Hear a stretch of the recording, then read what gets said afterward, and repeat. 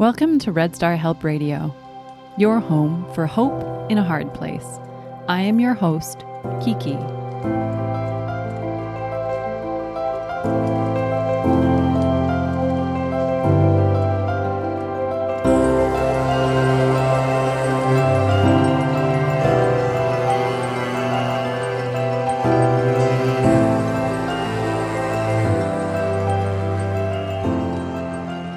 Entry number 23, titled, My Own Suicidal Thoughts. In my journey post-suicide death of my dad, I am confronted with my own struggles. After Richie dies, on 3 different occasions in 11 months, I consider my own suicide. Never before do I entertain the idea of taking my own life. Never. In fact, if you were to look under the letter S in my dictionary of life, suicide would not be listed anywhere at all. As time goes on, there are other moments that I consider my own suicide.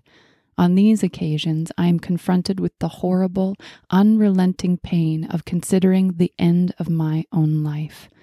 Through those terrifying moments, I can't begin to even choke out the words. I need help. I need your help. I need anyone's help. Caught like a logjam in my throat, it is all I can do but twist the sheets between my hands and shake in the darkness of the night, waiting for that brutal darkness to birth me into the sunrise of the next morning, where I might try again, getting through the pain, where I might try again, getting through life. This idea to have a code word for life comes through me of my own experience personally, as well through my experience of my dad's suicide death.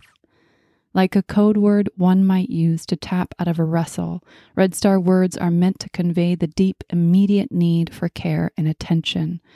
A panic button on life, if you will. Create one with someone you trust. Practice saying it out loud a few times.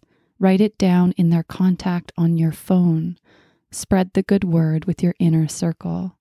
We don't need it until we do. I love you much.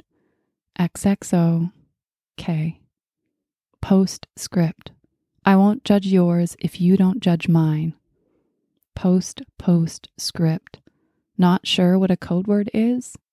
Listen to entry number 22, titled Red Star Words.